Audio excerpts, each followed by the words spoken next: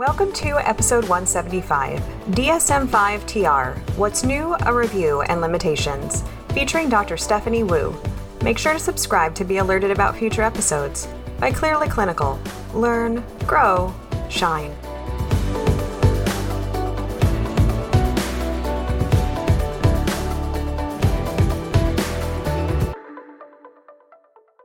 This episode is proudly sponsored by Best Notes Electronic Health Record, software built for practices poised for growth and compliance. Visit bestnotes.com/clearlyclinical for a free demonstration. Hello to our listeners. My name is Beth Irias, and I am just delighted and honored today to be joined by my dear colleague, Dr. Stephanie Wu. She is the Assistant Dean of Online Psychology Programs at Pepperdine University, and she is also the author of a book specifically about the DSM-5, and she's joining us today to talk about the changes between DSM-5 and DSM-5-TR, and I'm just grateful for her knowledge and helping translate what is a very big book with very specific changes for those of us that are listening today. Thank you so much for joining us, Stephanie. Thank you so much for having me. I'm delighted to be here, Beth. So why don't you take a moment and please tell our listeners a little bit more about you and about your background, and then how you got so good at understanding and interpreting the DSM. You are too kind. You're too kind. Sure. I am a licensed psychologist. I got my doctorate at UCLA's clinical psychology program and have been a professor in the psychology division at the Graduate School of Education and Psychology at Pepperdine University since 1999. I'm going to date myself, so I've been there for quite some time. I used to direct one of the Masters in Clinical Psychology programs up on the Malibu campus, and then transitioned to be the Assistant Dean of the Online Psychology programs at GSEP. And I teach courses at Pepperdine on diagnosis and treatment of mental health disorders. So this is really an area that I love to teach about. I also teach courses in psychological assessment and cognitive and behavioral interventions. And I kind of really got into the DSM, obviously, when I was a student, a graduate student, and I did a postdoc in psychological assessment at UCLA. But when I started teaching on courses on diagnosis and treatment of mental health disorders, I had to learn the DSM inside and out. And so, got to understand some of its strengths, some of its areas for growth, and decided to actually co-author the textbook that you mentioned with a colleague at Pepperdine, Dr. Carolyn Keating, because when we were teaching these courses, she also taught courses on diagnosis and treatment of mental health disorders. We were just really dissatisfied with the books that were out there, and we wanted to create something that was practical for students, that could be used as a resource after they graduated. And so we had this idea of creating our own textbook. And that's where that textbook was really born out of. It was from teaching about the DSM and about treatment of mental health disorders. Well, thank you. Because I think for those of us that are going through the day-to-day of direct care delivery, changes to the DSM, while important, I think can feel hard to stay up on. So thank you to folks like you who are trying to ease that process for the rest of us. Dating myself here, but I remember when prior new editions came out, and then I read all of those updates, and then a new one came out, and I went, wait, we just went through this. And I look at the calendar and go, nope, that was many years ago. So thank you for trying to keep us up to date.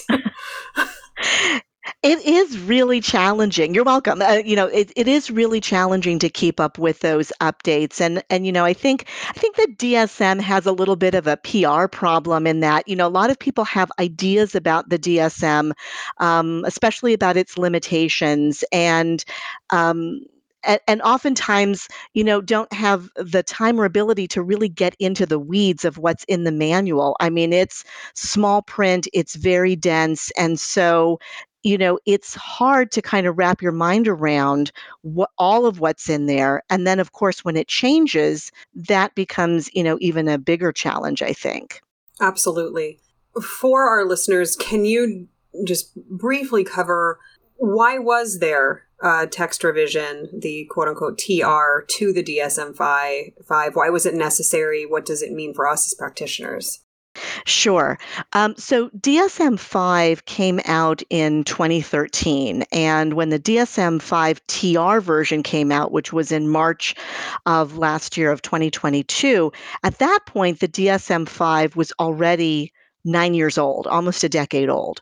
And that's quite a long time for new research to come out on prevalence of disorders, about comorbidities, about different aspects of the clinical presentation of disorders. So because there's often these large gaps between when major revisions of the DSM come out, it makes sense to do these text revisions where new information can be folded into the manual without really substantially changing the diagnostic criteria for disorders. And so that was really the aim of the DSM-5-TR. It involved a lot of experts. I think there were over 200 different people who were involved in the revision process for DSM-5. A lot of those people worked on the DSM-5 as well. And a lot of the revisions were done not just to bring in new information from the literature, but there were problems with the clarity of the wording of some of the diagnostic criteria that created confusion for clinicians. So it was also to make revisions, kind of for clarity. There is one interesting thing to note about the revision is that for DSM-5-TR, there is a new disorder that was put into the TR. It's this disorder called prolonged grief disorder. And so even though it's called a text revision, which really implies the majority of the changes are to the text portions of the DSM. So all of the portions of the DSM outside of those criteria boxes that have all of the different symptoms and the criteria for different disorders. The DSM-5-TR did go a little bit beyond that because it included an actual, new disorder. So strictly speaking, they kind of cheated a little bit. It's not just a text revision. They added a diagnosis. Thank you. That's helpful information. And the way you're talking about it makes me think it was the only new diagnosis that was introduced in the DSM-5-TR, and otherwise the diagnoses stay the same with the exception of prolonged grief disorder. Is that right? Yeah, that's pretty much correct. I mean, when we talk about some of the other changes, there was another like category called unspecified mood disorder that was added. That is really kind of like a catch-all category. There were some kind of little changes like that, but in terms of like something very different, very new, that one disorder is kind of the biggest change. Okay, fantastic. Thank you. So I'm curious, like, where would you like to go? Because this is such a, as you said, such a dense book in small text. I'm trying to think of like, Yeah. what is my next question? So why don't we start by talking about some of the continuities and differences in the DSM-5-TR compared to the DSM-5 and the DSM-4?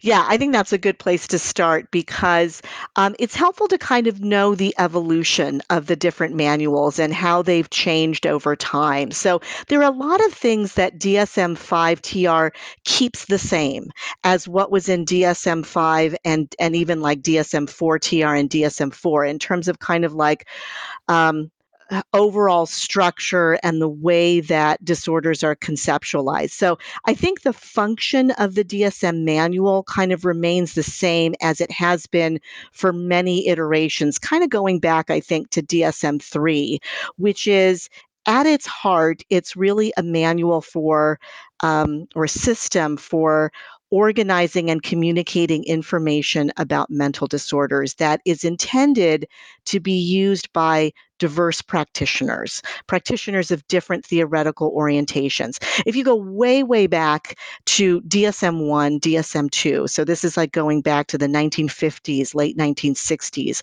when those manuals were were published, they were very much influenced by psychoanalytic theory. And if you look at the diagnoses, you can see that reflected in the wording that's used. There were disorders like depressive neurotic reaction. And then DSM-3 really kind of was this sea change where we had these more specified criteria sets. It was atheoretical at that point. So the criteria sets were not coming from a particular theoretical tradition, and that continues into the DSM-5-TR today. And it's really conceptualized as a tool for clinicians, one tool of many in their toolkit. And as an educational reference for students who are learning about different mental health disorders, and a tool for researchers. Although some researchers are increasingly kind of moving away from the way that DSM conceptualizes mental disorders. Um, the DSM is not intended to be a treatment manual, so it doesn't address treatment at all. And in some ways, I think there are practitioners who wish, gosh, wouldn't it be great if the DSM could provide guidance on treatment? I think that is just maybe too tall of an order for any one manual to do. And of course, there are many different exciting treatments that are available to address different mental health conditions. So, it would be hard to include all of them in a manual that also is trying to address diagnosis. So kind of the aim of the manual is the same. It still conceptualizes mental disorders in the same way as DSM-5, 4TR, 4, and going back to 3 did, which is it's a categorical system.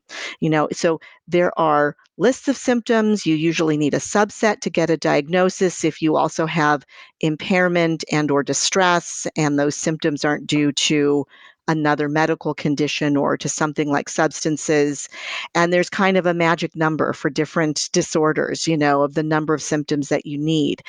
And, the pluses of that kind of system, and I think the reason it's been retained is because it's clinically useful. It's easy to use.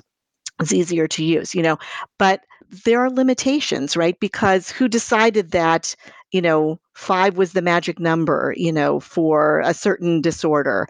And I think there have been observations across time about the very high rates of comorbidity um, of disorders, of the number of individuals who fall into what used to be called not otherwise specified categories, which are now called other specified and other unspecified diagnoses in the DSM-5 system.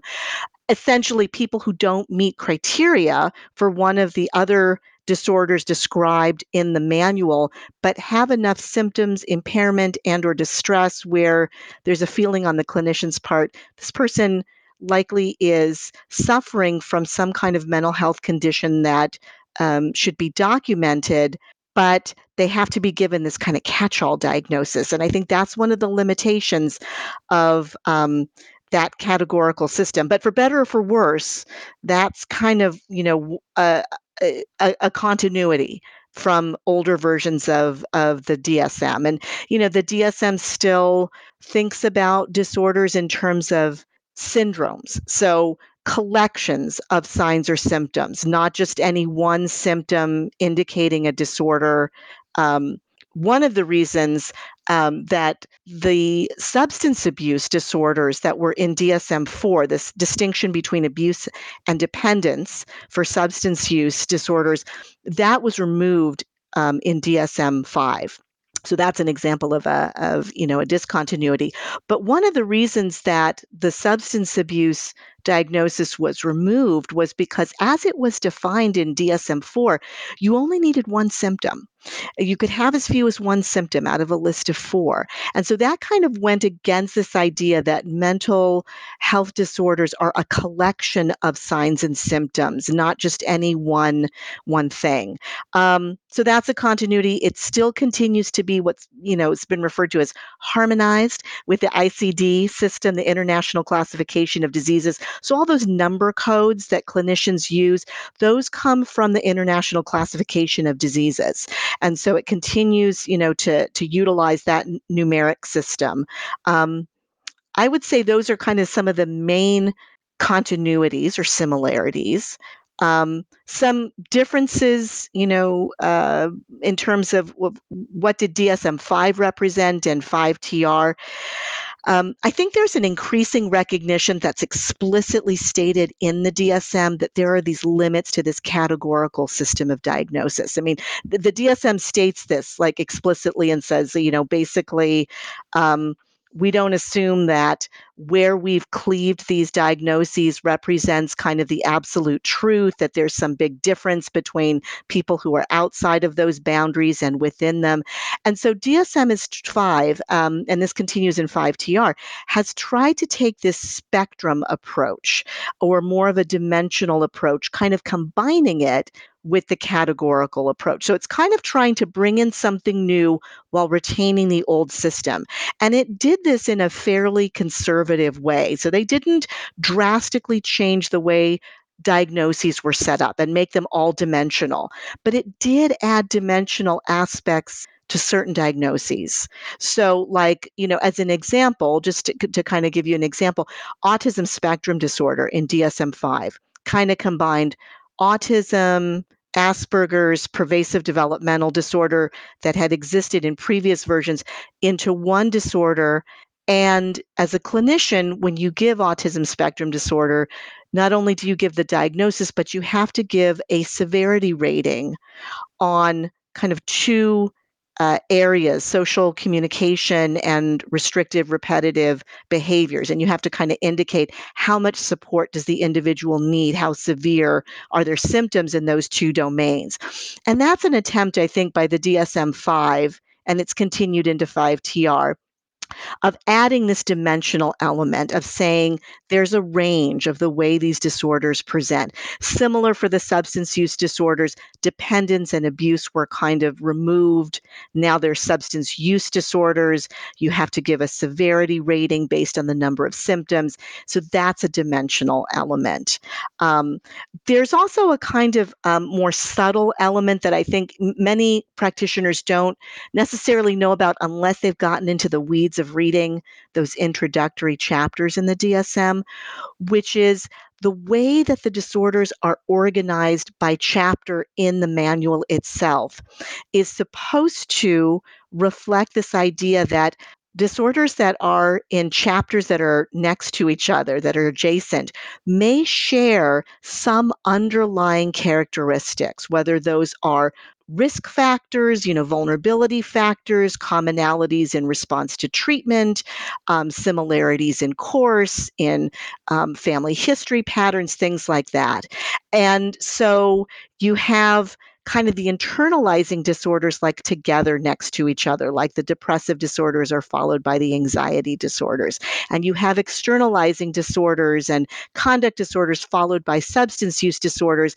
And the intention, and I don't know if this has worked by the framers of the DSM, was that this would somehow stimulate people to think in new ways about how disorders are grouped. I think a lot of people don't even realize that this was done, and so they may not know this. So I don't know if that worked. But that is kind of another nod to there are things that are on a spectrum, and maybe there's different ways we can think about disorders, even though DSM has retained specific chapters that look very similar to chapters that, existed in older versions of the manual. So I've got to say, hearing you speak about that, I've noticed that, but I didn't know if that was a coincidence. So thank you, because I've been like, oh, that's convenient. This is right next to that. And we were just talking about them. So thank you for teaching me that was intentional. As we're talking about the DSM, and so for our listeners, Diagnostical Statistical Manual, these various editions, you've already alluded to it a little bit, kind of this gradual shift in society, in the field, moving from a psychodynamic point to a more comprehensive, socially aware, culturally aware guide for diagnosis. in the conversation that we're having today, certainly we're operating in a system that expects some level of manualization in diagnosing. We are in a third-party payer system, so we need to assign a diagnosis code in order to render treatment. That's just the paradigm where we exist. And for our listeners, yes, there are absolutely complexities to that, and that's another conversation for another time. As you're looking at these different additions and seeing them shift, what do you kind of see happening in the trajectory? Because, I mean, just speaking for myself, and I know I'm not the only one that's had this thought, a disorder of personality. To have a personality disorder makes my eye kind of twitch. And there's some language that's been used in the DSM previously that is no longer used, but it was utilized in really, I think, oppressive ways. Can you speak to some of that in the trajectory and growth of the DSM over time?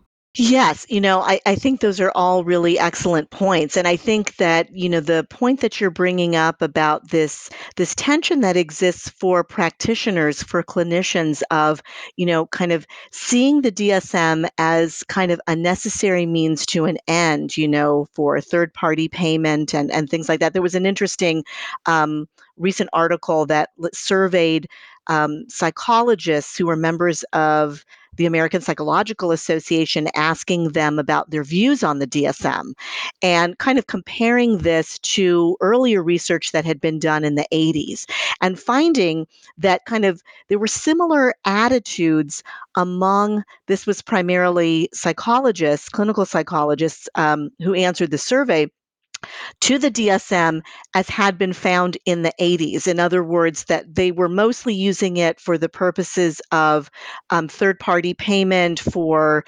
case conceptualization, I think was the next most commonly cited reason, but a lot of dissatisfaction with the manual.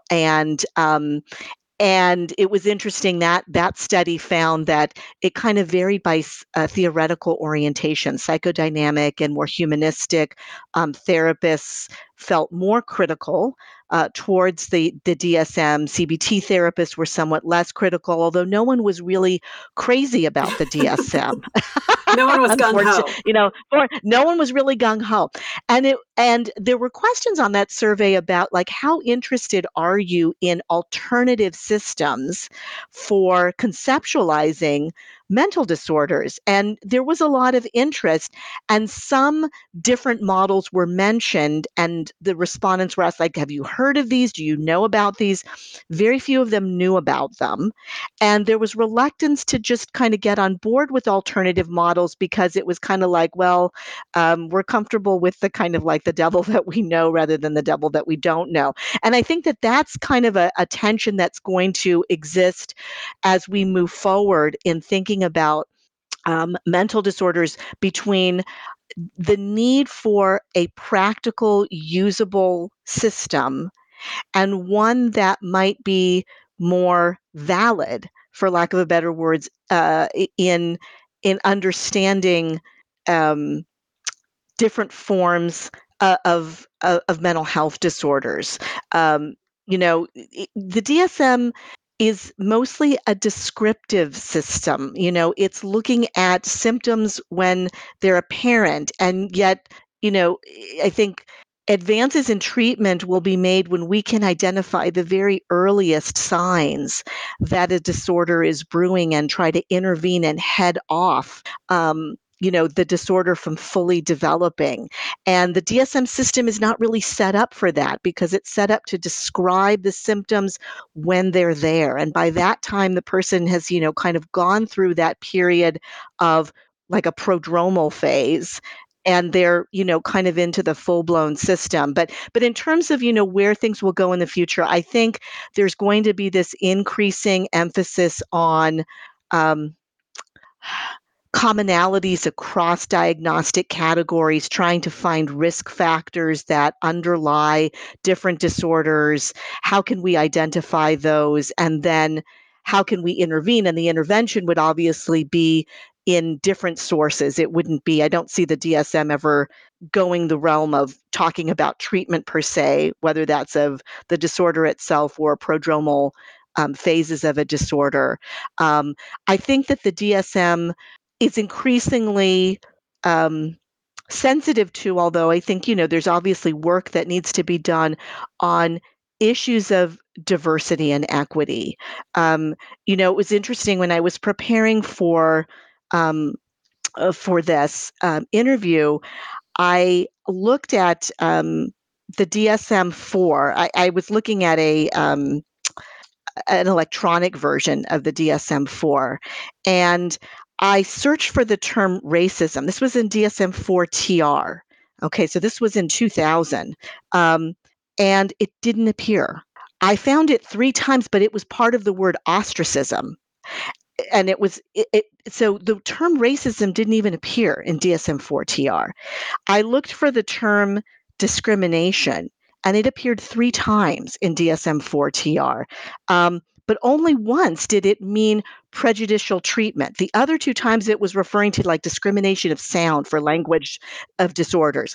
So, in DSM-5, one of the changes, one of the, I think, significant changes has been that there were these work groups that were specifically tasked with looking at including more inclusive language, making sure that there was reference to the impact of racism, discrimination, oppression on different aspects of the experience of mental disorders in terms of risk factors for these, in terms of access to treatment, in terms of misdiagnosis. For the first time, for example, in the section on the diagnosis of schizophrenia, it explicitly mentions that there has been this history of misdiagnosis of individuals, particularly African American individuals who have mood disorders, as having schizophrenia instead. And so I think that that really does represent a big change. In DSM-4, there was this there was the introduction of the cultural formulation that your listeners might be familiar with. This was kind of a structure for kind of identifying certain areas to inquire into in a client's life that would help give you sort of the sociocultural context of their experience. That cultural formulation did represent an improvement over previous versions of the DSM, but it was put almost as far back into the DSM manual as you could get. It was put into this appendix, Appendix I. There were only in DSM-4-TR 2 more appendices after that. And those appendices were just literally lists of names of people who had worked on the DSM-4-TR. So, I mean, it really was kind of sending this message, I think, unfortunately, of like, this is where we see culture. It's, almost like an afterthought. All the way at the end, all the way at the end. And so, there's been improvement, I think, in the DSM-5. Now there are sections in the introduction that are kind of nested under this heading of key conceptual frameworks and approaches. So really trying to say this is part of how we view the DSM in its entirety. It's like a key feature that talk about the impact of racism and discrimination on diagnosis. And it kind of goes through, definitions of race, and that race is a social and not a biological construct, and that there are ample examples of discriminatory practices based on race that have impacted folks' mental well-being. There's a discussion of racism at different levels of the personal level of internalized stigma, of interpersonal aspects of racism in terms of microaggression and more overt manifestations of racism, of structural racism, and how that has found its way into the mental health system in terms of lack of access to treatment, of biases affecting our diagnostic processes, and so on. And so I think that that really represents something that's very different. I mean, it's a positive and kind of hopeful change. There are sections in the text portion that address cultural issues, that address sex and gender issues. Uh, it- so there are movements in the DSM-5-TR, I think, more than ever before, of trying to emphasize the role that culture, that diversity of different forms plays in people's experience of the world, of their experience of mental health systems, and of how we treat those individuals. Um, I mean, I think again, there's still obviously um, improvements that can be made, but I, was hopeful when I saw those things included. And I want to go back to something you said earlier about kind of the organizational system and the DSM and the purpose. And this is absolutely something that's come up for me as a clinical documentation trainer, about the idea of assigning a diagnosis and what's the implication of a diagnosis, and how does it affect if somebody wants to join the Air Force? How does it affect the possibility for disability benefits? I mean, so many different considerations related to diagnosis. And that for all intents and purposes, and this is how I boil it down, and I'd love your feedback, that the DSM is really about nomenclature, that it's a shared set of terms to describe something so that someone can go from one environment to the next among different practitioners and say, okay, here's this symptom set, and my doctor said that I have major depressive disorder, recurrent, moderate. Not that most clients would describe themselves that way, but if they did, if their chart says that, then it is communication to another practitioner to go, okay, then that's associated with XYZ symptoms, and gives me kind of a concept of what's going on for this person. Do you agree with that assessment? And it sounds like you're trying to basically keep it in its place without trying to expand it into much more complex considerations like treatment.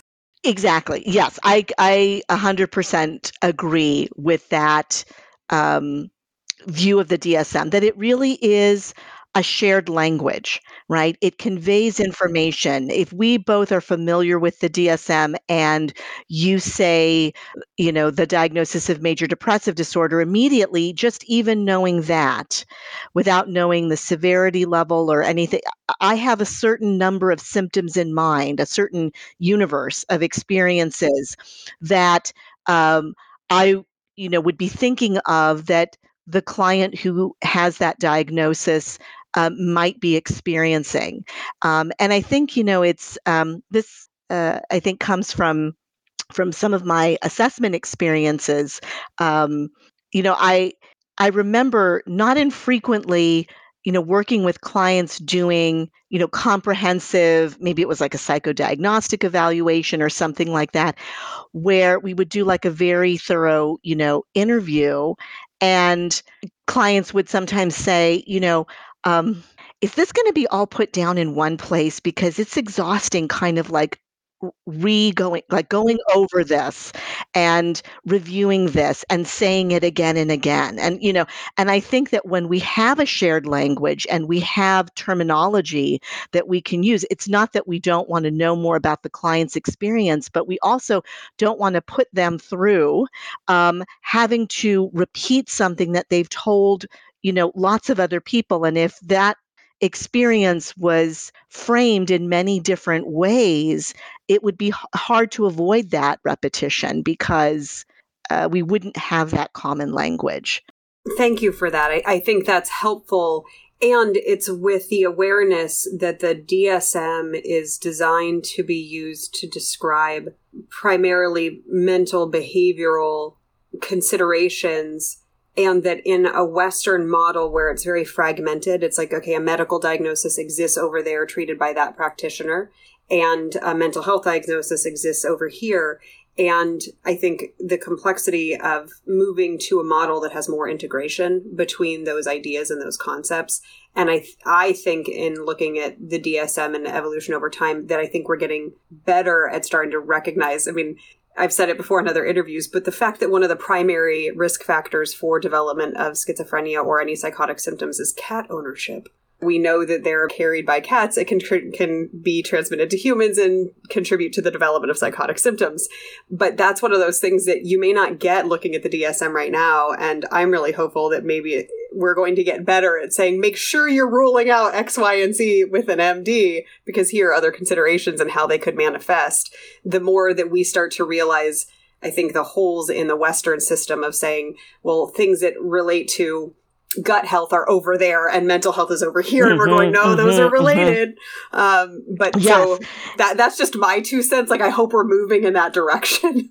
No, absolutely. Absolutely. I mean, I think issues related to immune system functioning, gut health, the microbiome. I mean, all of these areas are, just such exciting frontiers in terms of our understanding of what might contribute to the development of different kinds of mental health disorders. And I think that as that research, expands and is replicated, my hope is that, it finds its way into the DSM, probably most likely in the text section, in like the sections that were revised for like DSM-5-TR. Because I do think the text section is this sort of underutilized section of the DSM. I think a lot of people, because, clinicians are busy, and they've been trained to know the symptoms of these different disorders, you go right to the criteria sets, right? And kind of ensure that somebody meets criteria and that you're coding it correctly. But there is a lot of really helpful information in those text portions that kind of, is a place where there can be kind of a greater exploration of some of these risk and prognostic factors and patterns of comorbidity and differences in symptom expression across the lifespan, or in different ways that is where some of this really exciting research, I think, can come in. And yes, I think there is still too much, I think, of a division between kind of medical, like not. There's both a criticism of the DSM as being too medicalized, like right, coming too much from a medical model, but there's also, I think. On the other side of it, n- sometimes a failure to do what you're saying, which is to kind of integrate different areas of medicine and to understand it's all happening within the same, system.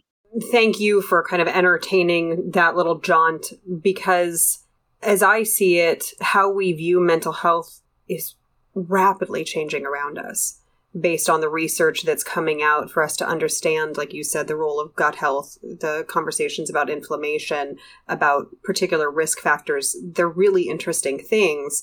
And there is also, I think, our natural desire, and I'm looking over at my DSM-5-TR as we speak, it's like to be able to grab a book and go, but here are all the things, but also appreciating like we can't capture all the things and that they're continually evolving. And so we keep coming up with modifications to integrate this new information, but we can't do it continually real time. And so, as you said, there was 9 years between the DSM-5 and the TR. And so what's coming next and how long is that going to take as we compile more information?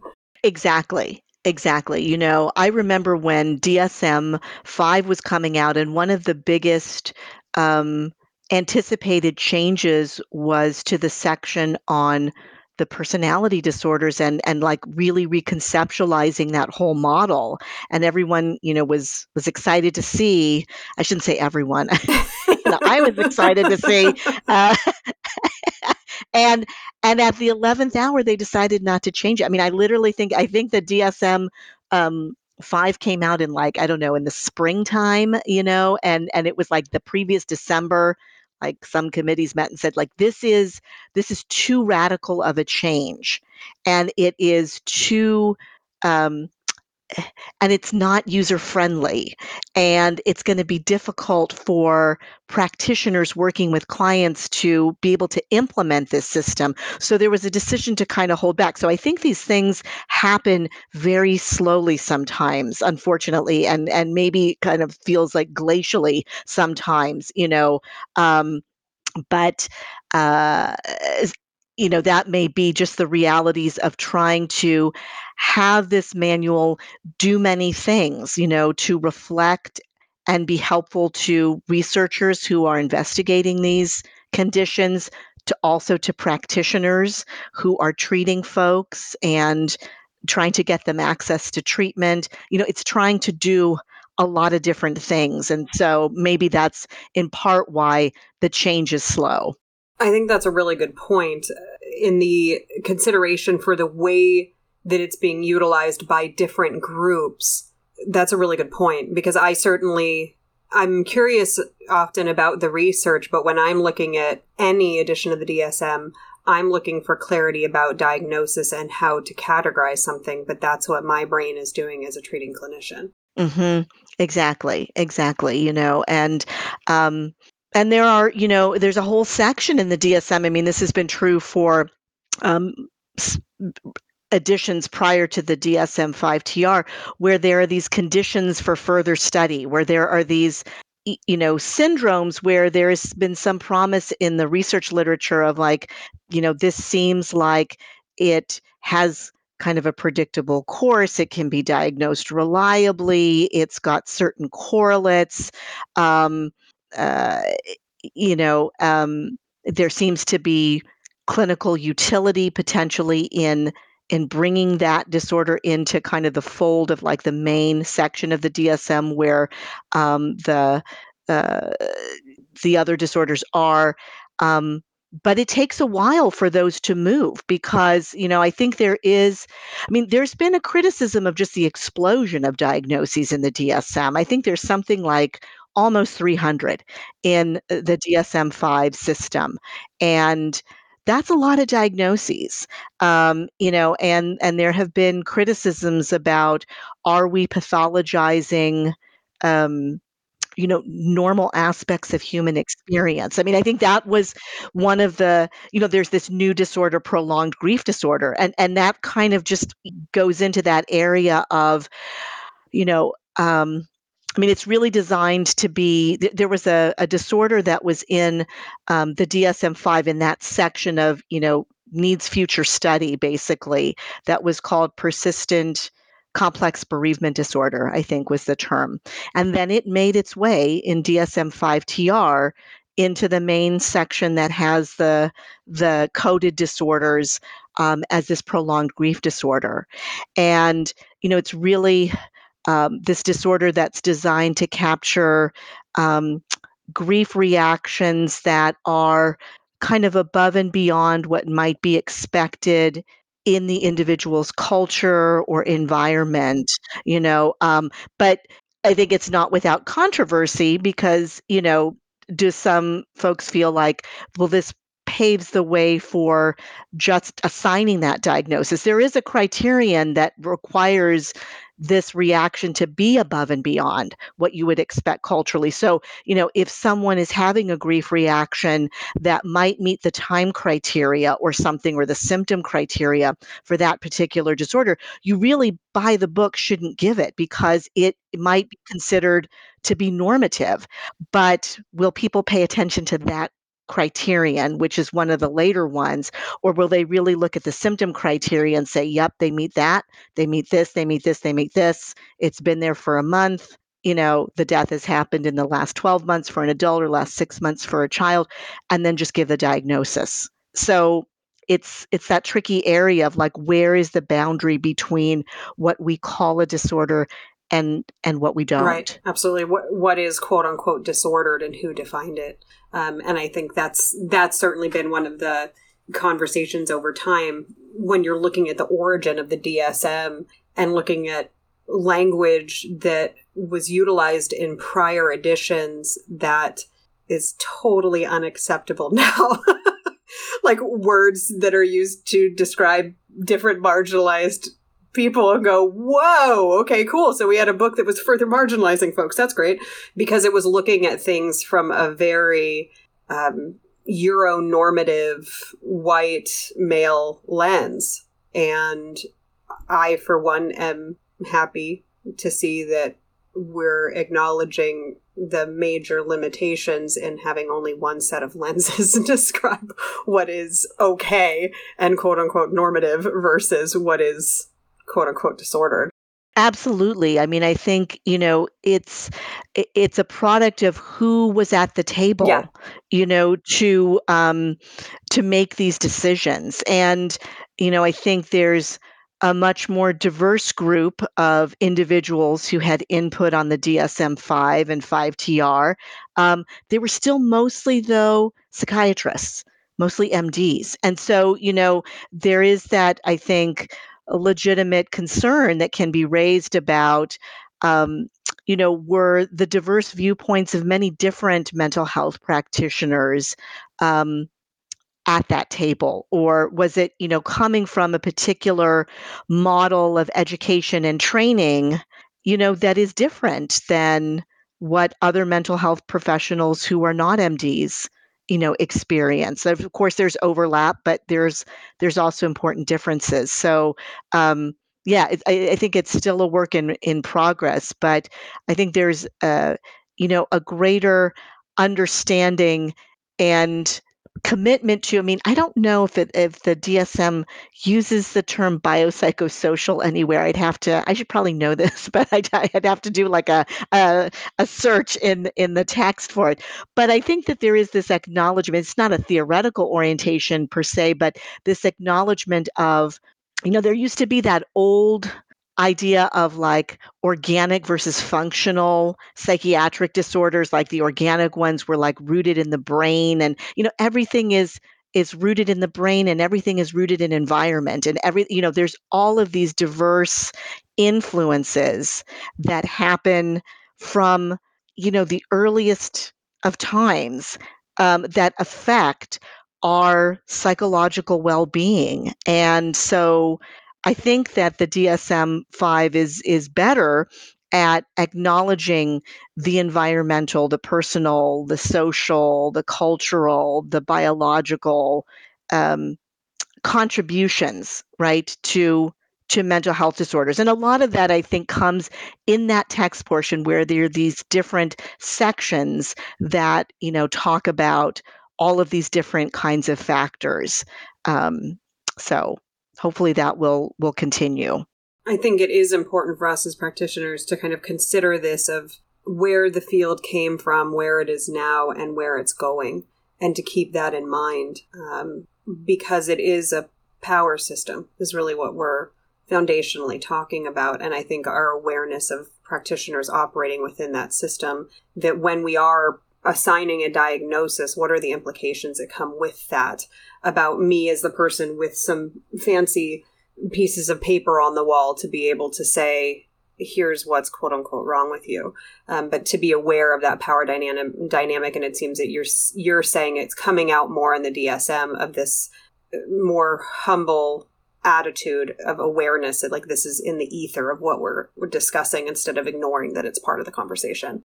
I agree with that. And what the DSM can't do, and I think we have as an obligation as clinicians, is to determine how do we convey this information to our clients. How do we do it in a way that is sensitive, that is humane, that is helpful. Because ultimately, we want to help our clients achieve the goals that they have set for themselves. Sometimes those goals are around symptom relief.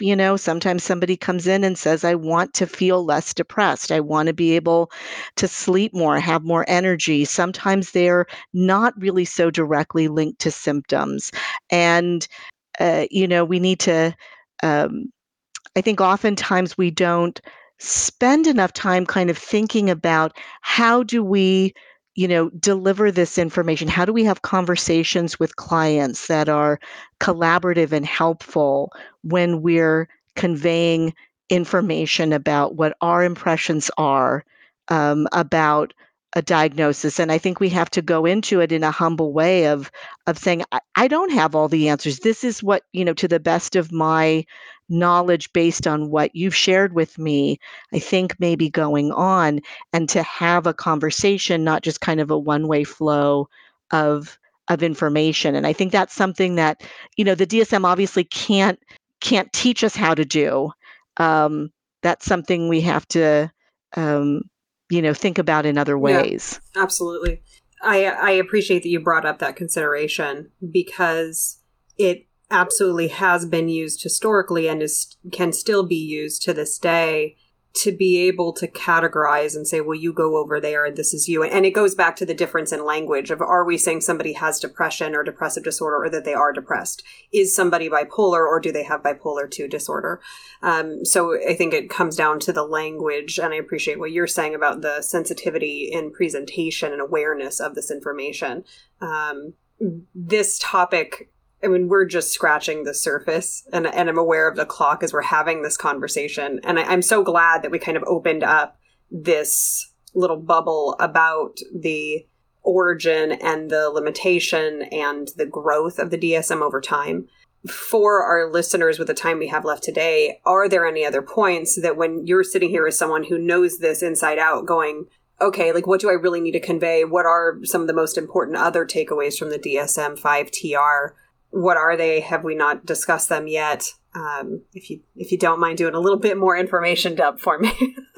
Yeah, sure. I'm happy to. So, we kind of talked a little bit about this new diagnosis that's there, this prolonged grief disorder diagnosis, just to let your listeners know that diagnosis is located in the trauma and stressor related disorders chapter. So it's in the chapter where there is PTSD and adjustment disorders and acute stress disorders, conditions like that. Because if you look at the symptoms that are in that particular disorder, there are some um, symptoms that kind of relate to trauma reactions. Examples would be like feeling emotionally numb, or feeling that your identity has been disrupted, or trying to avoid reminders of the person who has passed. And so there's a list of symptoms that you need a few of over a month-long period for most days. And you also have to have this intense yearning or longing or preoccupation with the person who has passed. And if you meet those criteria and it is, kind of beyond what you would expect someone of the client's, cultural group to be experiencing, then that's a condition that you can give. And again, it can be fraught with some controversy. Um, it may provide a way to get folks treatment. If they are able to be given that diagnosis. And there are some risks that have been documented in the literature about what happens if we don't treat people who are having these more complex grief reactions. So, for instance, among older adults, there's a risk of earlier progressive cognitive decline. So, if we can get in there and help get people treatment, and this is a vehicle for doing that, that may be helpful. Um, just kind of in the service of some other highlights and changes, there's another category.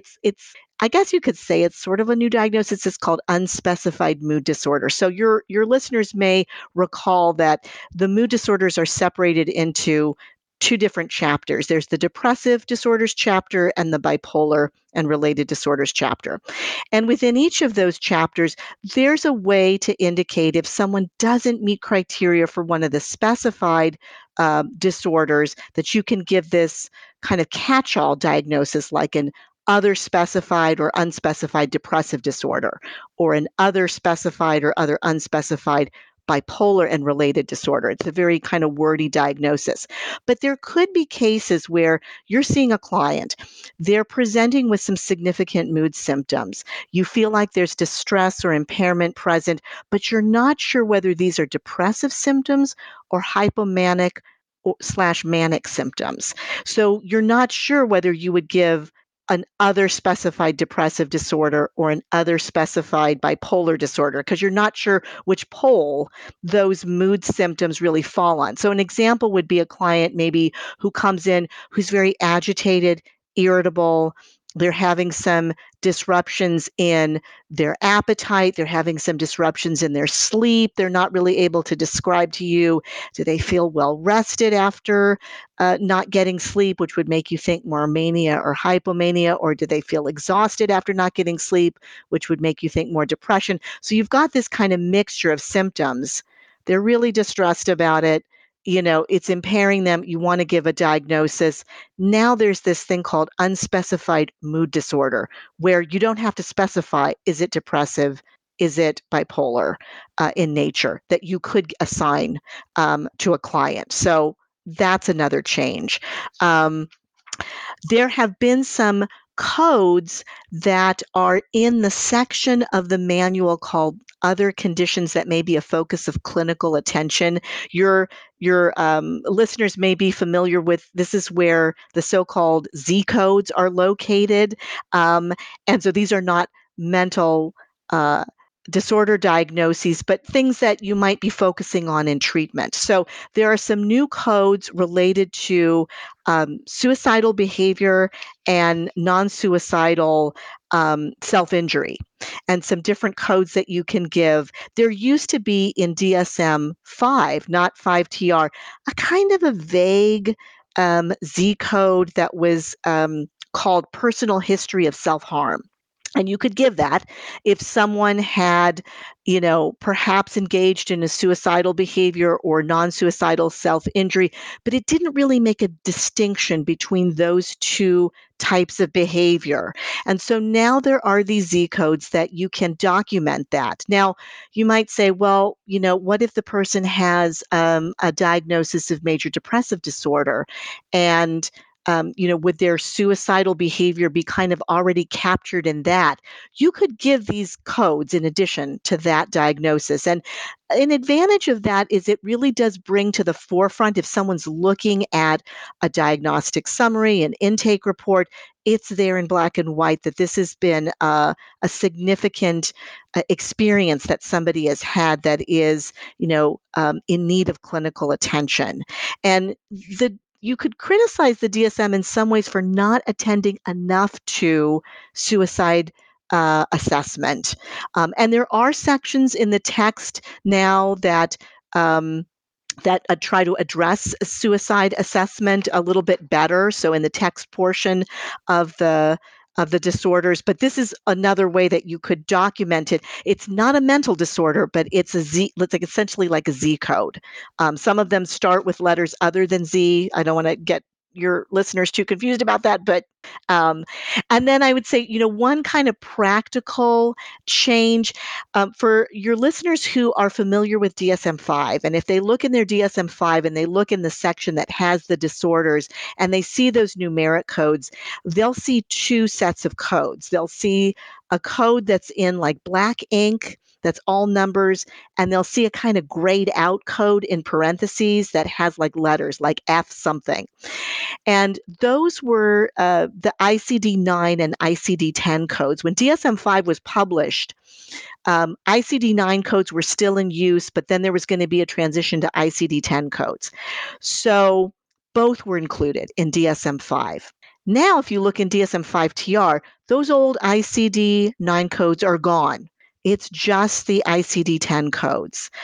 So that's kind of a kind of an administrative change, to the DSM.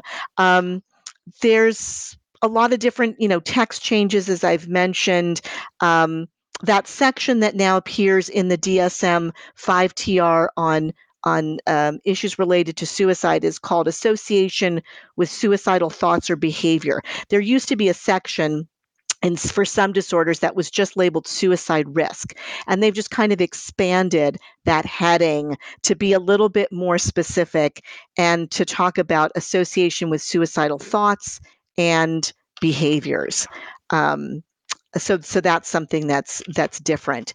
I should mention, I don't want to get, I hope this isn't too confusing. When I was mentioning those codes for suicidal behavior and non-suicidal self-injury, the one for suicidal behavior is very specific that it's got to be a behavior. In other words, if someone has suicidal thoughts, but they haven't acted on it, you're not technically supposed to use that code. And that description of when you use that code for suicidal behavior is very specific, that it's not based on whether or not the behavior caused or could have caused some serious physical threat to the person. It's their intent. So if the intention was, I did this because I wanted to die, that's enough to document it, no matter what, the behavior was. But there has to be some behavior with it as well. Thank you. I really appreciate you kind of circling back to some of those intricacies, because going back to what you said earlier, to view the DSM as shared language among professionals, that's one of those elements that's really helpful for us to be able to include or not include in order to convey what we have seen or documented about somebody's care. Stephanie, there's so much more I could ask. You teach a whole course on this, so obviously we can only do so much in an hour. For our listeners, please tell them how to get in touch with you, how to learn about your book and other resources you recommend. Again, for our listeners, this is Dr. Stephanie Wu. Sure. Thanks so much for this time. I've really enjoyed talking with you about the DSM. And if your listeners want to get in touch with me, my email address is Stephanie, STEPHANIE.woo, WOO, at pepperdine.edu. Feel free to email me. The textbook is called Diagnosis and Treatment of Mental Disorders Across the Lifespan. It's published by Wiley. You can find it on Amazon by just Googling my name or Diagnosis and Treatment of Mental Disorders, and it should come up. A great resource that I didn't get a chance to mention, but just wanted to direct your listeners to, there's a lot of assessment instruments that are on the American Psychiatric Association's website. These are publicly available, free of charge, the symptom assessment measures, expanded modules for the cultural formulation interview. So different kind of more expanded questions to inquire about different aspects of culture. There are interview questions for, older adults and kids, and there's just a lot of resources. And I feel like that's kind of a hidden area on American Psychiatric Association's website. So if you go to the section where it has the DSM, there should be a little box kind of to the right, and it has assessment measures. And if you click on there, you can just find a lot of different tools that may be helpful in terms of just helping you with diagnosis, with treatment planning, with tracking treatment progress. I'm a big assessment person, so I love using assessment measures, and there are a lot of nice ones that are available on that website. Fantastic. Thank you. Thank you again for coming and sharing this with us. It certainly taught me a great deal, and I'm sure the same is true for our listeners. It is always absolutely wonderful to talk with you. Thank you again for joining us, Stephanie. Thank you so much, Beth, for having me. I loved being here. You've just finished listening to another exclusive continuing ed podcast by Clearly Clinical. If you like what you just heard and you need continuing ed credits, please visit us at clearlyclinical.com to check out our one-year membership, where you'll have access to our growing library of continuing ed podcast courses. Clearly Clinical, where our goal is to help you learn, grow, and shine.